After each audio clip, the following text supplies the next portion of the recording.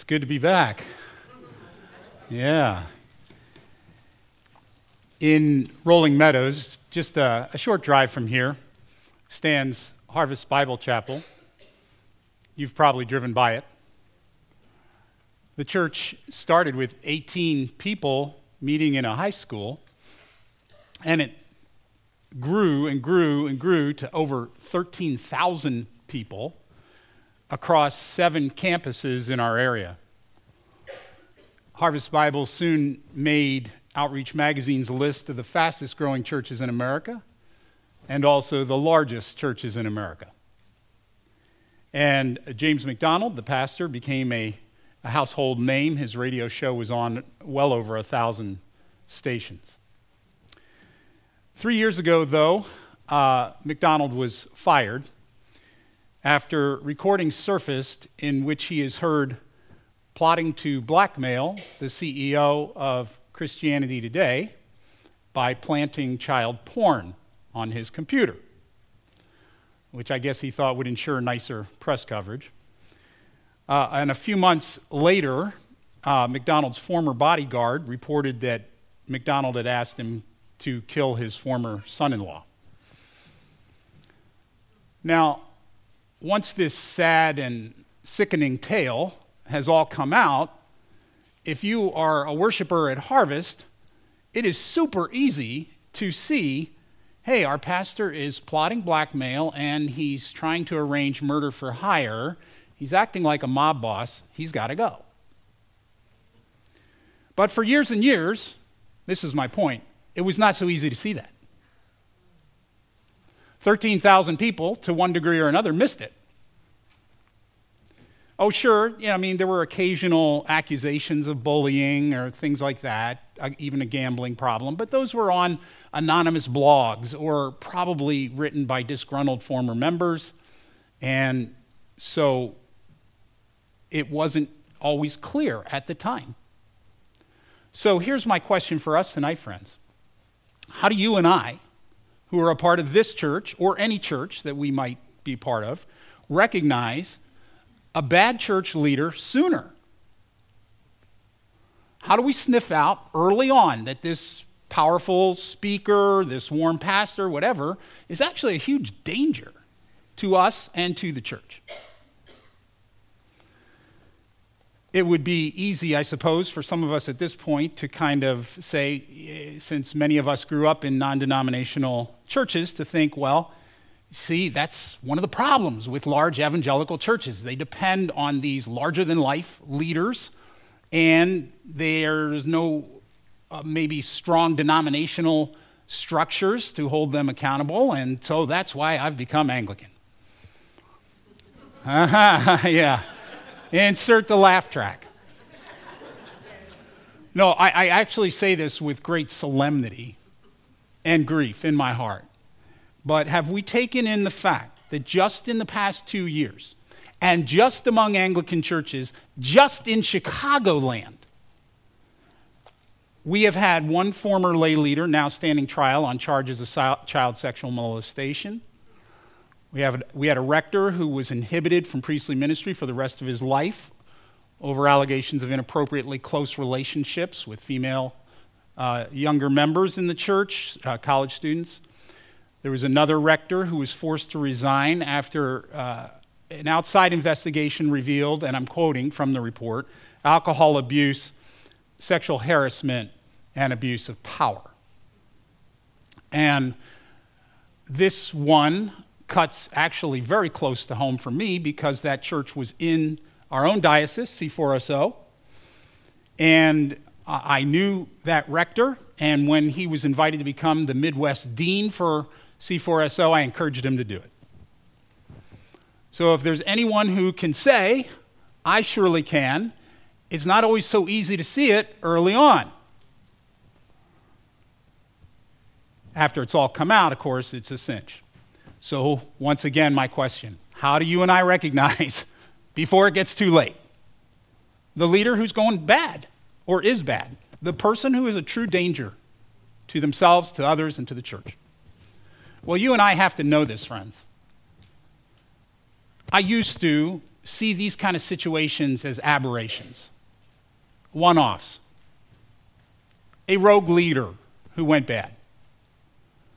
I don't see that way anymore. I see this as a chronic and recurring issue for all organizations, but certainly for churches. People like these were in the early Christian churches. They're in the churches today. And if Jesus delays his glorious return for another 100 years, they'll probably be in the churches 100 years from now. So tonight, with God being my helper, I want to try to lay out just as clearly as I can what you and I should be watching out for in any leader here at Savior or any future church that you might be a part of. And then we'll talk honestly about what we should do if we see some of these early warning signs. But churches absolutely must have a security system. And I cannot think of a better place in the Bible to help us install one than this short letter called Jude. Jude is often ignored, but that's like turning off the security system. All right, let's look at it together. Verse 1. This letter is from Jude, a slave of Jesus Christ and a brother of James. All right, so who exactly is this Jude? Well, Jude is Jesus' youngest brother. So Jesus actually had 4 half-brothers, meaning they shared the same mother, Mary. But these other brothers had Joseph as their biological dad. And so they were half-brothers. The oldest was James, who wrote the book in the Bible called James. And then the youngest brother is Jude, and he wrote this one. You might remember that at one point all the brothers didn't believe in Jesus. They made fun of him. But you know what? Jesus has a way of reaching people and changing their opinions. And Jude has come around to the point now where he can say, of his brothers, so siblings, we know what this is like. I'm his slave. I'm happy to be Jesus' slave. Well, Jude sits down to write a letter to a group of house churches, but as he's doing that, his plans get changed. Verse 3, dear friends, I had been eagerly planning to write to you about the salvation we all share. I really wanted to talk about that. That would have been awesome. But now I find I must write about something else, urging you to defend the faith that God has entrusted once for all time to his holy people. Jude's saying, stop the presses. I'm not going to write about what I was going to write about because there's something even more important right now, churches. I have to warn you. What is he warning them? Verse 4, some ungodly people have wormed their way into your churches, saying that God's marvelous grace allows us to live immoral lives. The condemnation of such people was recorded long ago, for they have denied our only Master and Lord, Jesus Christ. Let's stop right there. How is it that ungodly people worm their way into a church? I wonder that. Jude doesn't say, but here's my guess. I'm guessing they play on our good qualities. Like, for example, hospitality. Jesus said, if you receive a prophet in the name of a prophet, you'll receive a prophet's reward. So there is this internal wiring of a healthy church to be very welcoming, to treat each new person as though they're Jesus, right? And we try to do the same here. And then, though, let's say that this bad actor, after playing on our hospitality, will move on and play on our desire to grow spiritually. Get this. The late, great A.W. Tozier pointed out that the danger of this kind of thing is actually greater for those of us who would consider ourselves fervent Christians than for the lukewarm or name-only kind of believer. And here's why. Quote, the seeker after God's best things longs for some new experience, some elevated view of truth, some operation of the Spirit that will raise him above the dead level of religious mediocrity that he sees all around him. And for this reason, he's ready to give a sympathetic ear to the new and the wonderful in religion, particularly if it's presented by somebody with an attractive personality and a reputation for superior godliness. So it can start out with welcome, which was healthy and good, right? And then it can move to I'm so interested, tell me more, which again came out of a good impulse to keep growing. But if we're not careful and it's a bad actor, that person may then pretty soon get us into thinking, wow, God's grace is so big, I don't really have to go through the pain and awkwardness of trying to live a moral life. This is awesome. And Jude says, no, no, no. The condemnation of such people was recorded long ago. Jesus never lived like that. He never taught that. And in the rest of the letter, he lays out these warning signs which you and I so desperately need. And I've tried to summarize all his warnings in this letter in five such signs. Okay, warning sign number 1, immoral. The dangerous leader feels, really, I'm an exception. Why? Well, because I give out so much. Because I'm so gifted and this church just really depends on me. Because God is using me so much. No, this is real, friends. This is toxic. Or I live at a higher spiritual level. So I don't have to live like everybody else. This was a lot of the thinking that poisoned Ravi Zacharias. Listen to Jude's phrases, and these are all direct quotes. They say that God's marvelous grace allows us to live immoral lives. They do whatever their instincts tell them. They do shameful deeds. All the ungodly things they have done. They are living only to satisfy their desires. Their purpose in life is to satisfy their ungodly desires, and they follow their natural instincts. Wow. Now, God's grace truly is amazing.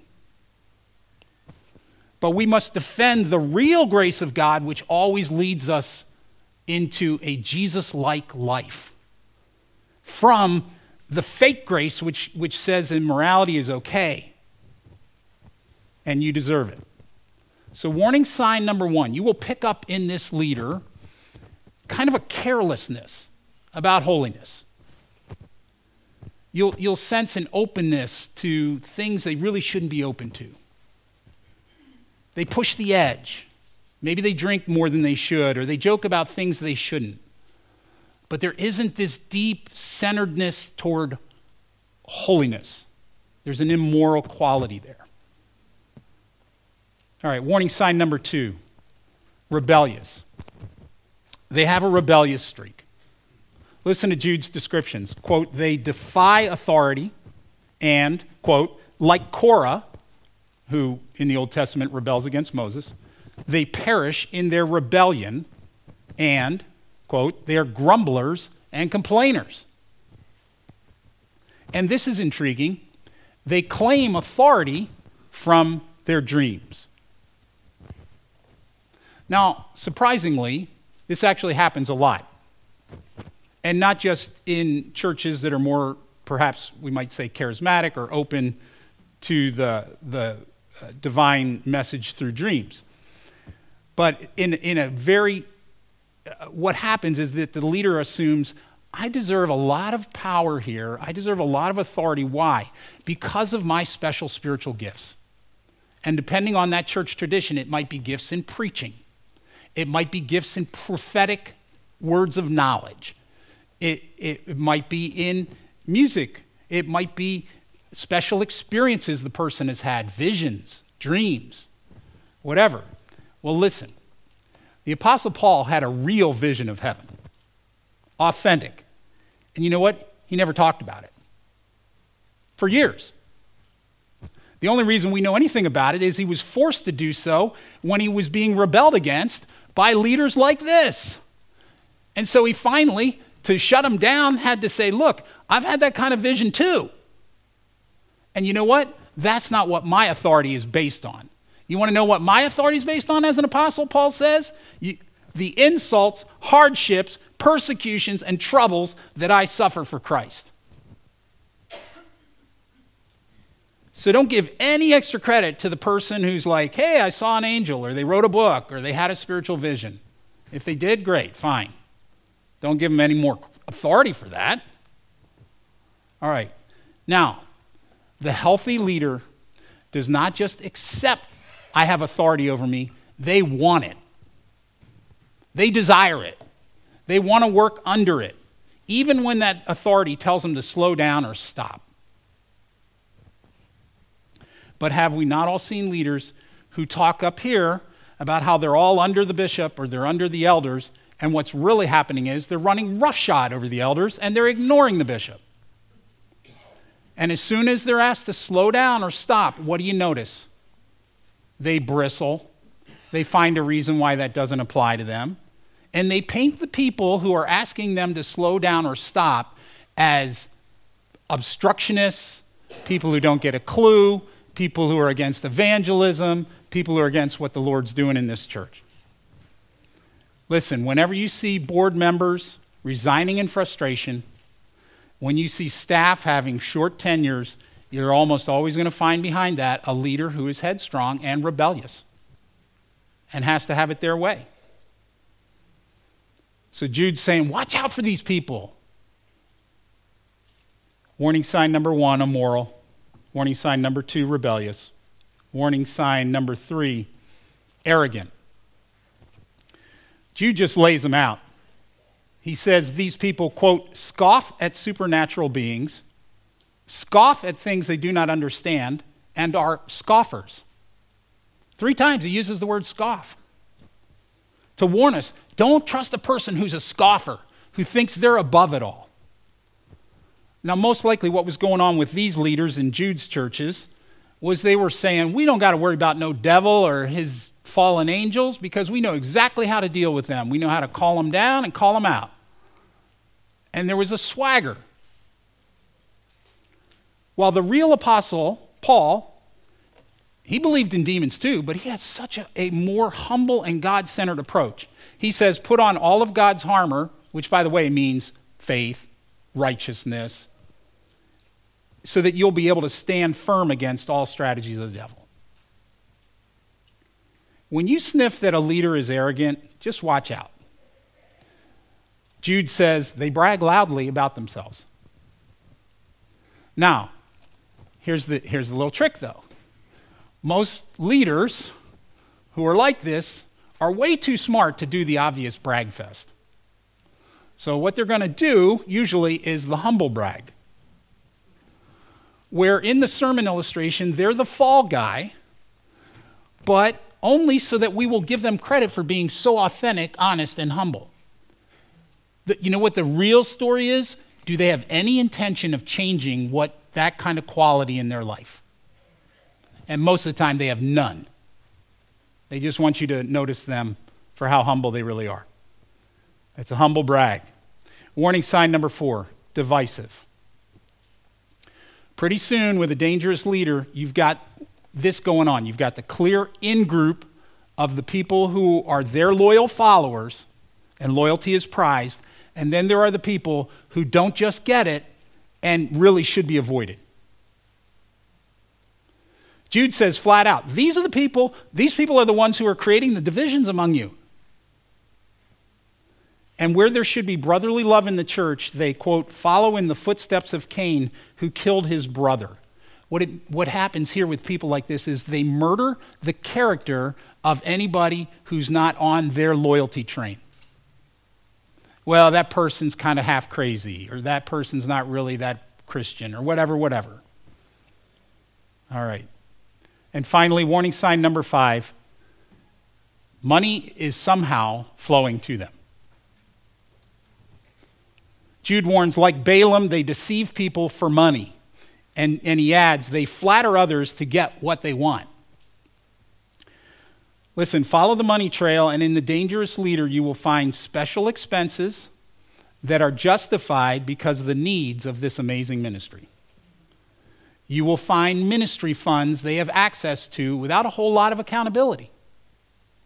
You will find reasons why they have to travel first class. You will find out reasons, of course, why they need a nicer home to retreat to. In 2012, McDonald was reported to have been earning somewhere over $500,000 a year, and he had living in an estate of $1.9 million. Meanwhile, Paul says to his churches, I did not become a financial burden to anyone. I've never been a burden to you, and I never will. Now you know why Jude says so strongly, we've got to defend our faith against people like this. If left unchecked, they will lead us away from Jesus. They will divide a church. They will disgrace our witness as believers in the community. But now let's all inhale and let's be honest. To defend the faith against people like this is often hard and thankless work. When you name the problem, you often become the problem. Every whistleblower I have known has suffered for doing the right thing. So it is very tempting instead to do, and I see this a lot, where people just go, enough of this noise, there's so many bad leaders, I'm just going to exit the church. I get that, but we cannot let all gymnastics tournaments stop because of people like Larry Nassar. We can't let Hollywood shut down just because of Harvey Weinstein. We can't let all college football grind to a halt because of Jerry Sandusky. We've got something special and beautiful, the church. We cannot leave her unprotected against people like this. And I urge all of us to make that same commitment. Well, how do we do that? Well, when we see one or more of these kind of signs that I've just mentioned, let's do like they tell us at the airport. If you see something, say something. Here at Savior, if it's a leader, talk to the pastor over that area of ministry. If it's somebody on staff, talk with Karen or me. If it's me or Karen, we have a diocesan ombudsman, Kimberly Filer, who is independent of our system and is there just for purposes of like this. You can find her on the C4SO site. You can find her on our own church website. And you can always talk with our bishop, Todd Hunter. You can report confidentially, but if you see something, you got to say something. Now, Savior truly has been blessed to have been started by leaders who have lived well, loved well, finished well. Bless the Lord. Bill and Linda, Doug and Marilyn, and many lay leaders who are still here and still serving. There have been no scandals. We've been blessed, no fallout, no bodies in the wake, no unnecessary and foolish divisions. And I tell you what, at this stage in my life in ministry, Karen and I have our number one goal, finish as well as they did. Just finish it as well. Break the tape. And with God's help, we will do that. But I tell you here and now, and I mean this soberly, if I ever go cray-cray and start acting like any of this, call me out on it. You've got to protect Savior. It is your bounden duty and responsibility, and I say that in the Word of God under Jude's direction here. All right, well, let me finish this message the way Jude finishes his letter. After so strongly warning us, and he takes no prisoners, he doesn't end there. He lifts up our eyes, and he encourages us in God. He's like, you know what? God is strong. God is with us. And so he ends with this beautiful doxology, this prayer of praise. And I'm going to pray it tonight, and may it encourage all of us. Now, all glory to God, who is able to keep you and us from falling away, and will bring you with great joy into his glorious presence without a single fault. All glory to him who alone is God, our Savior, through Jesus Christ our Lord. All glory, majesty, power, and authority are his before all time and in the present and beyond all time. Amen.